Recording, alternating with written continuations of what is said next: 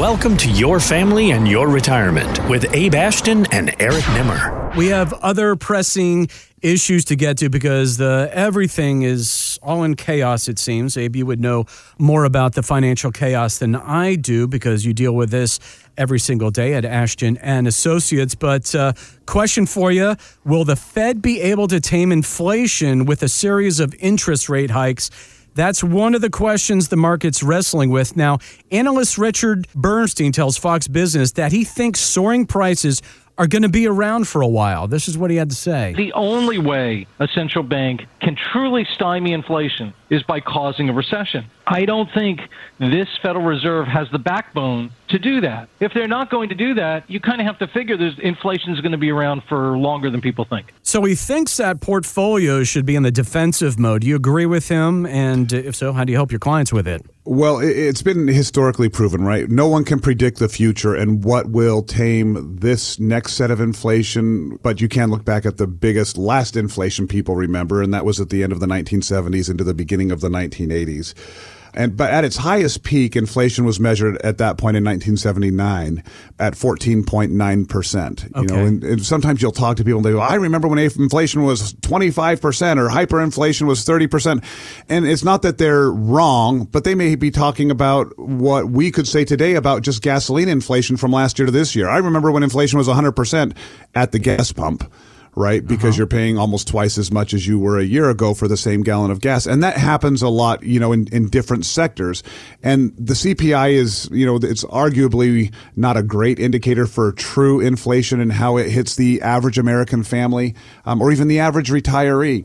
But historically, the way the government has tried to tamp down on inflation is by raising interest rates. Raising interest rates encourages more people to go into fixed accounts or to save more and spend less, which is how that kind of brings down the economy. When they talk about it, and this gentleman's saying it causes a recession. Sometimes it does cause a recession. Sometimes it just slows down the GDP. Sometimes it just slows down the growth of the economy to let pricing settle back down. And that's what happened back in the early 80s. It's interesting to note, even though in 1979, where inflation or the CPI was up to almost 15%, all right, almost 15, but not quite.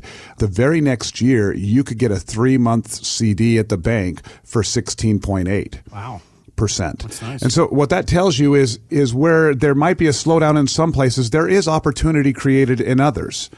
And so that more defensive role, you know, if people are thinking about going and buying a 5-year bank CD right now when interest rates are going up, there might be an opportunity cost to that. There might be some potential fixed returns that you could miss out on because interest rates are going to go up. Is the whole stock market going to settle down? Is there going to be a big crash in the stock market because of it? I have no idea. Could there be? Sure. Am I counting on it tomorrow? No. I will tell you this, that there still is this 27% increase in the U.S. money supply. Through 2020 and 2021, we had our largest increase of U.S. currency, larger than the increase after World War II, speaking of the military, larger than our increase after 2008, after the Great Recession. Between 2020 and 2021, we increased our money supply by 27%. That money is out there everywhere. Now, it's all going to rise to the top. Right, it's going to end up in Jeff Bezos' pockets and Elon Musk's pockets. It's all going that way, and it gets taxed the whole way along the way as people earn it. But this came from stimulus checks, this came from fractional reserve banking. But all of that money is out there in the market, and a lot of people would have to be kind of fire selling and pulling that out to cause kind of a catastrophic financial decline or recession. I don't know that that's what's going to happen. All I know is retirees, as I always say it, they shouldn't care. They should have a plan that is already set in place to where that would not have a dramatic effect on their ability to sustain themselves through their retirement.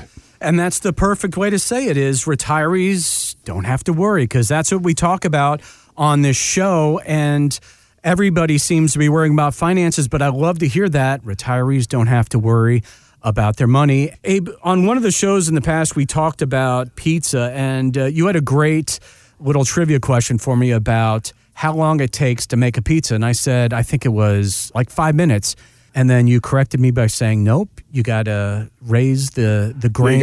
You got to plant the grain. You got to raise the cow. You've got to get milk from that cow. That cow's got to grow up. It's a lot longer than 5 minutes to get everything that it takes to make a pizza, for sure. Yeah, and I thought that was really interesting because I didn't really think about it too much. And I came across a story about Domino's Pizza, and they're having a hard time finding drivers. So what they're doing is they are paying you to pick up the pizza. They're giving like $3 in store coupons. So you come back. Obviously, it's a pretty good strategy. And there was something they did, I guess, a year ago, and I didn't understand this one, is they were offering pizza insurance in case you dropped your pizza or you got mugged on the way home or something like that. And I'm thinking, what? Would I ever invest in pizza insurance? Pizza insurance. Obviously, that's not something that you offer at Ashton and Associates because that wouldn't be very profitable. I don't know whoever did that, but to whoever would actually want to get that. But that didn't last very long. So linking that up with pizza here. So like they say, with the $5 you're getting in this coupon, it's like the devil is in the details. So the same is often said about hidden fees in 401k plans.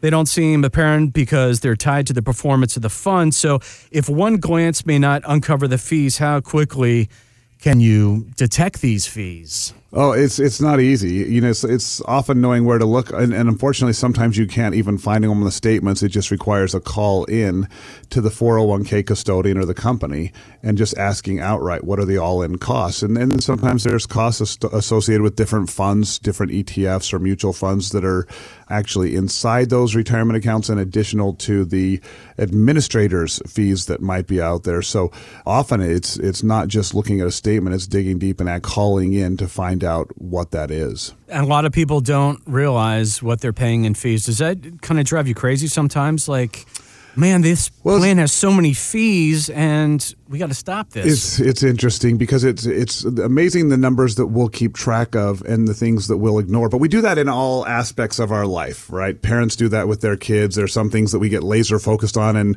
then meanwhile behind the scenes something's been going on and you haven't even recognized it for some period of time because you were so focused on being diligent at this one aspect, right? Which is phone use over here, but then I didn't know that they were on their switch I was keeping such good track of how much they were on their phone, and I had limited it to an hour a day, and I was so proud. I was just such a diligent parent, and then all of a sudden you find out that they've got this little Nintendo Game Boy or Nintendo Switch that they're spending 4 hours a day on, and you're like, oh, dang it, focused in the wrong area, but I knew I had them on the phone. And that's what happens in a lot of sectors of our lives. And our finances are the same way. We will not care necessarily about the fees. We'll look at the rate of returns, but we won't look at what is our rate of return net of taxes or net of taxes and fees, where you'll end up with your real rate of return. And that real rate of return, that RRR, becomes really the number that matters the most because that's what goes into your pocket, right? Is after taxes, after fees, what are you actually netting? And those components are way more important than what a fixed interest rate is or what a variable interest rate is or what the historical is until you know what it costs. Find out more at ashtonwealth.com. Any comments regarding safe and secure investments and guaranteed income streams refer only to fixed insurance products. They do not refer in any way to securities or investment advisory products. Fixed insurance and annuity product guarantees are subject to the claims paying ability of the issuing company and are not offered by Retirement Wealth Advisors.